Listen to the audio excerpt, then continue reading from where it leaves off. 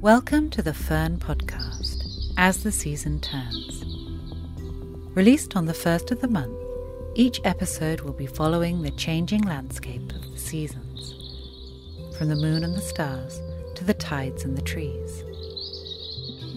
I'm Leah Leenders, author of The Almanac, a seasonal guide, and this podcast is created by Fern, makers of small batch organic perfume, who blend, barrel age and bottle 4 fragrances a year, released at the equinoxes and solstices.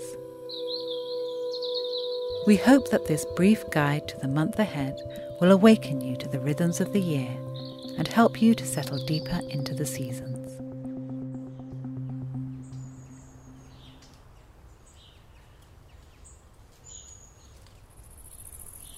Home in August takes on a deliciously doldrums-like quality. If you're able to take time off, then days spill into each other in a haze of nothing much. Maybe an afternoon visit to a Lido with the papers one day, a dusk potter in the garden with a frosted glass of wine the next. If you're at work in August, then the most basic task feels like wading through treacle, with every other email met instantly by an out-of-office reply that whispers, "I am elsewhere, lying in dappled shade with a book, gasping as a cold, sun-sparkling wave crashes over me. Your sales figures will wait."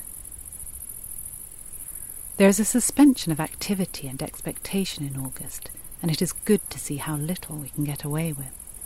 We have worked hard, and now we can reap some time. But into the space that August leaves, we do pour fun.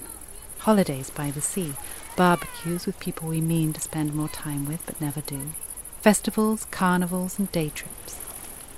There is another kind of reaping to be done too, as all of the produce of the vegetable patch, the cut flower garden and the hedgerows start to ripen at once. In the countryside there is a sense of summer waning. The colours are turning slowly away from green towards golden, and in hot weather the grasses start to look parched and tired. A switch has been thrown. Growth is no longer the goal. It is all about ripening now. All of this is a sign that these languid days will not last forever. Enjoy your August. You've worked hard for it.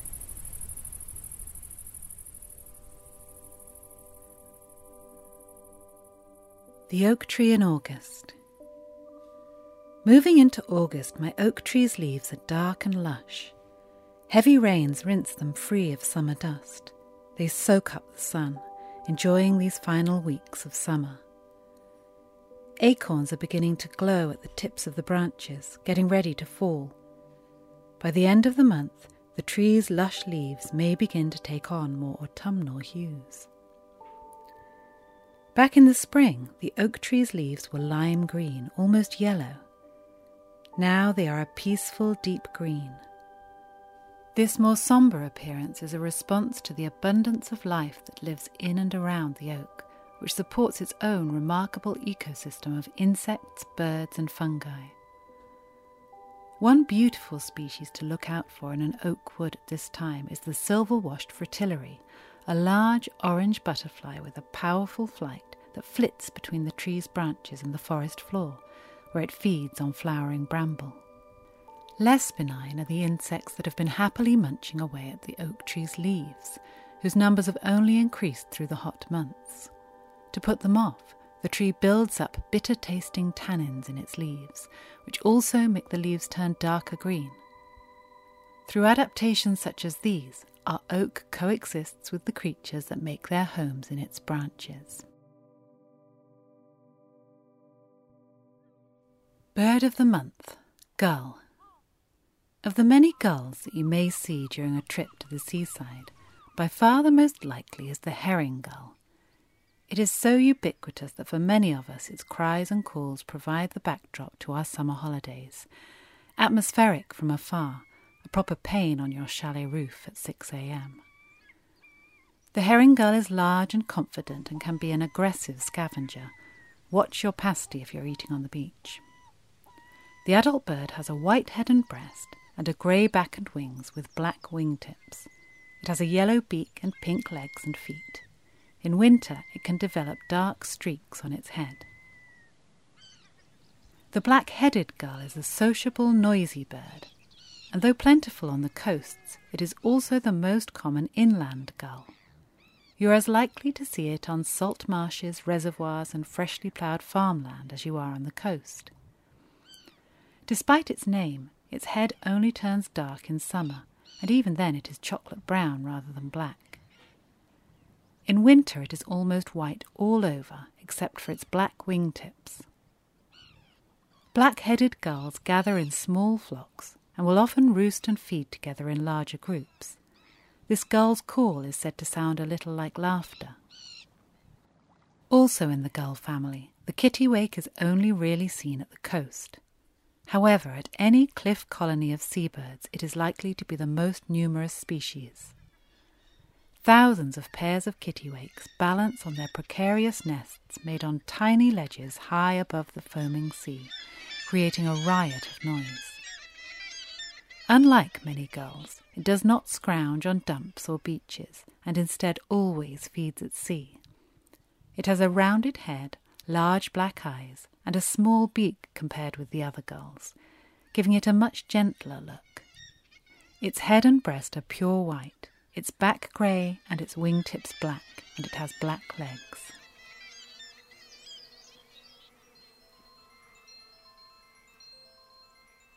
Inside the beehive in August.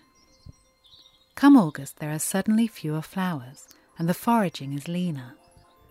The height of summer has passed, and plants have moved into a new phase. They have been pollinated, and their own task now is fruiting and setting seed, rather than flowering. The bees continue to work the gardens and hedgerows anyway, to keep nectar and pollen flowing into the hive, albeit far less bountifully than last month. Moorland areas are the exception, as heather starts to flower now, producing a very distinctive honey, dark reddish amber in colour and strong, tangy and woody in flavour. Summer honey is taken this month. The supers, boxes of frames to be filled with honeycomb, are removed, the wax cappings sliced off the honeycomb with a hot knife to reveal the liquid honey within, and the comb spun in an extractor to pull out the honey and decant it into golden jars.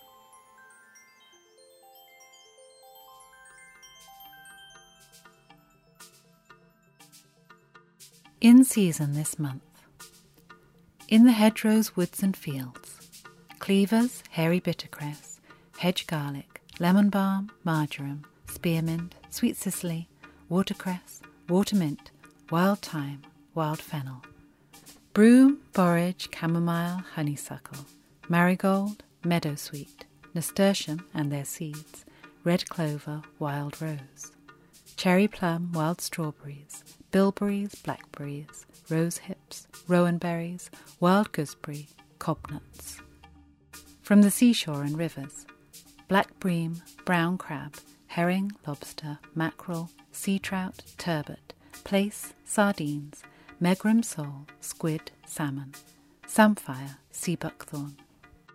From the kitchen garden, sweet corn, tomatoes, aubergines, French beans, runner beans, calabrese, fennel, courgettes, leeks, radishes, globe artichokes, beetroot, cabbages, carrots, cauliflower, chard, cucumber, endive, garlic, lettuce, shallots, onions, spring onions, sweet peppers, chili peppers, peas, potatoes, wild rocket, spinach, turnips, plums, apples, pears, blackcurrants, blueberries, loganberries, melons, raspberries, red currants, strawberries, cherries, marjoram, thyme, dill, basil, mint, oregano.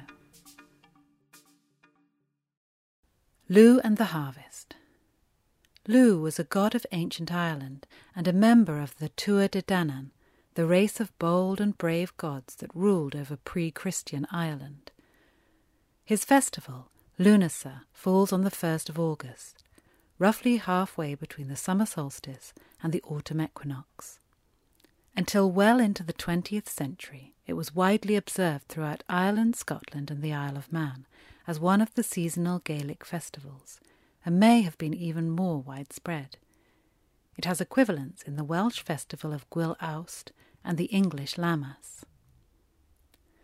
Tall, beautiful and multi-skilled, Llew was closely associated with the month of August and with agriculture and the harvest. He has been adopted by modern pagans as a sun god, but the old myths show a stronger connection to grain and to farming. He defeated the cruel god Bres in battle, and in return for sparing his life forced Bres to teach the Tuatha De Danann the skills of agriculture. Lunasa has traditionally marked the beginning of the harvest season, the ceremonial cutting of the first sheaf of corn, an offering of the first fruits, bilberries and blackberries, feasting and athletic contests, and the climbing of hills are all part of its traditions.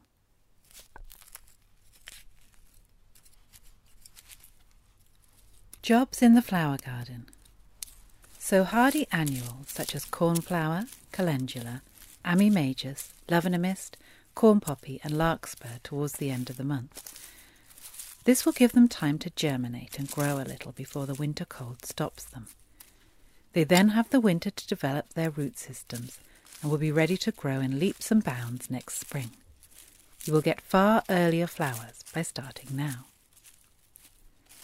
Take cuttings of pelargoniums to overwinter in a greenhouse or indoors. The bottom of each cutting should be just under a leaf node, a bump in the stem, and the top just above one. Remove any flower buds, push the bottom into a pot of compost, and keep on your windowsill. Give wisteria a bit of a haircut. It doesn't have to be too exact at this time of year, just a general shearing back to prevent it from getting out of hand and to encourage it to concentrate its energies on forming flower buds rather than more green growth. You can also do a more precise prune in winter, cutting back to 2 or 3 buds worth of growth. But if the summer pruning is all you can manage, then it will do. Names for August's full moon: Grain Moon, Lynx Moon. Spend time in the countryside this month, and it is easy to see why the name Grain Moon was once used for August's full moon, which falls on the 12th. This is the moment that fields of wheat are ripening to soft gold, with warm breezes rippling them in the moonlight. Harvest time has begun. The name Lynx Moon has not stood the test of time in the same way, namely because lynxes were driven out of Britain 1,300 years ago. It is a bit of a mystery as to why lynxes might have been so noticeable this month to warrant calling the moon after them. However, they do hunt at night, and August might have been a time when there were more of them around, as the cubs born in spring grew large enough to hunt.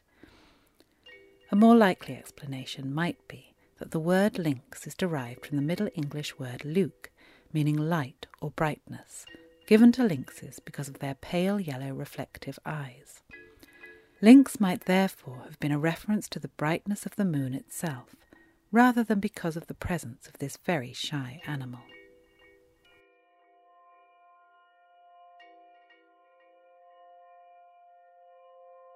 The sky at night. As well as the prolific Perseids meteor shower, which peaks on the 12th to the 13th, we have Saturn at opposition this month, on the 13th to the 14th. This means that it is in the opposite part of our sky from the Sun, creating a full Saturn in the same way that we see a full moon when the Moon and Sun are either side of us. It will be well placed for evening viewing, and its rings will be presented at a good angle, so that if you have a small telescope or even a good pair of binoculars, you should be able to see them. There will be a conjunction of Jupiter and the waning moon on the 14th to the 15th. They will rise together at around 10 p.m. in the east and be visible until lost in the dawn. Look out also for the first appearance of Sirius, the dog star, the brightest star in the sky, which will appear in the dawn around the 3rd week of August. The Great Rift. We are in Milky Way season. The main impression when looking at the Milky Way is of a great river of stars processing through the heavens. But it is not all stars. Here and there are dark patches. These are dark nebulae, also known as absorption nebulae. The largest of them is the Great Rift, which cuts a path along the line of Cygnus the Swan. The absence of stars here is actually caused by a series of dense, overlapping dust clouds, the particles of which are smaller than those of cigarette smoke, but which are so vast and layered that they block out the light of thousands of stars. Any that you see within those dark spaces are simply closer to us than the dust clouds are. Moonless nights from midsummer to September offer the best chance to view the Great Rift. Through August it will be at its highest point at around midnight. It will continue to be prominent into September. During the course of August, day length decreases by 2 hours and 18 minutes to 16 hours and 24 minutes in Inverness, and by 1 hour and 47 minutes to 13 hours and 35 minutes in Padstow. Average sea temperatures this month: Orkney 13.2 degrees Celsius, Penzance 16.9 degrees Celsius. A ritual for August. Our ritual for August is an acknowledgement of the coming harvest, which for thousands of years has brought people together in celebration of nature's bounty. It also gives you time to consider the months ahead as we move into the final third of the year. This ritual can be performed at any time, but I think it's a good one to do towards the end of the month, as we begin to feel that autumn might be just around the corner. First things first, find a recipe to make bread. I suggest a simple soda bread as a starting point, but it can be as complicated or as easy as you like, and of course should fit with any dietary requirements you may have. You could also make a loaf cake if you have a sweeter tooth. The main thing is to choose to make something you want to eat and that feels to you like a harvest recipe. As you gather your ingredients, begin to gather your thoughts. How has this year been so far? How would you like it to progress? Perhaps you need a reset. Perhaps you are feeling energized for the months ahead and are keen to harness that feeling.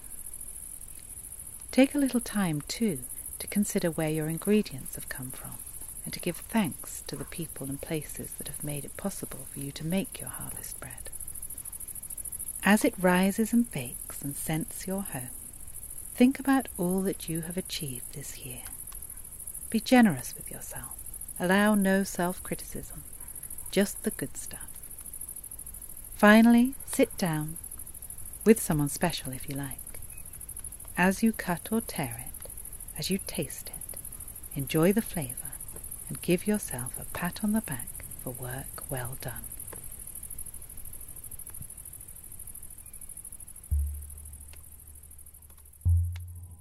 This month in Fern's Somerset studio, the team is taking a little time to relax and enjoy the season.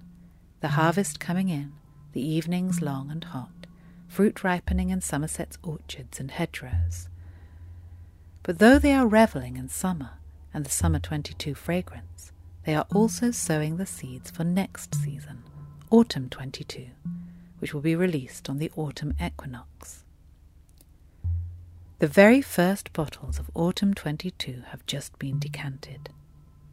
The fragrance reflects the scent of a misted herb garden at dawn on the cusp between summer and autumn, the first chill just sharpening the air. Citrus and herbal notes of grapefruit, elemi, bay and lavender are underscored by a smoky trace of black tea. The team have also been working on their own tea blend, and Ledger members can expect an exciting gift with their bottles of perfume.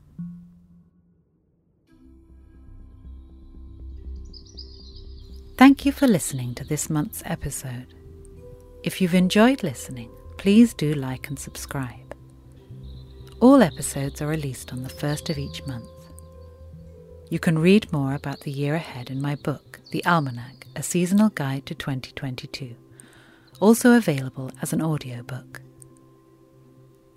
This podcast has been created by Fern. Fern is an organic fragrance maker based in Somerset. Working with the rhythms of the seasons, they blend, barrel age and bottle 4 fragrances a year. Each fragrance is made to order for the names on the Fern production ledger. To join the ledger and find out more, visit www.fern.co.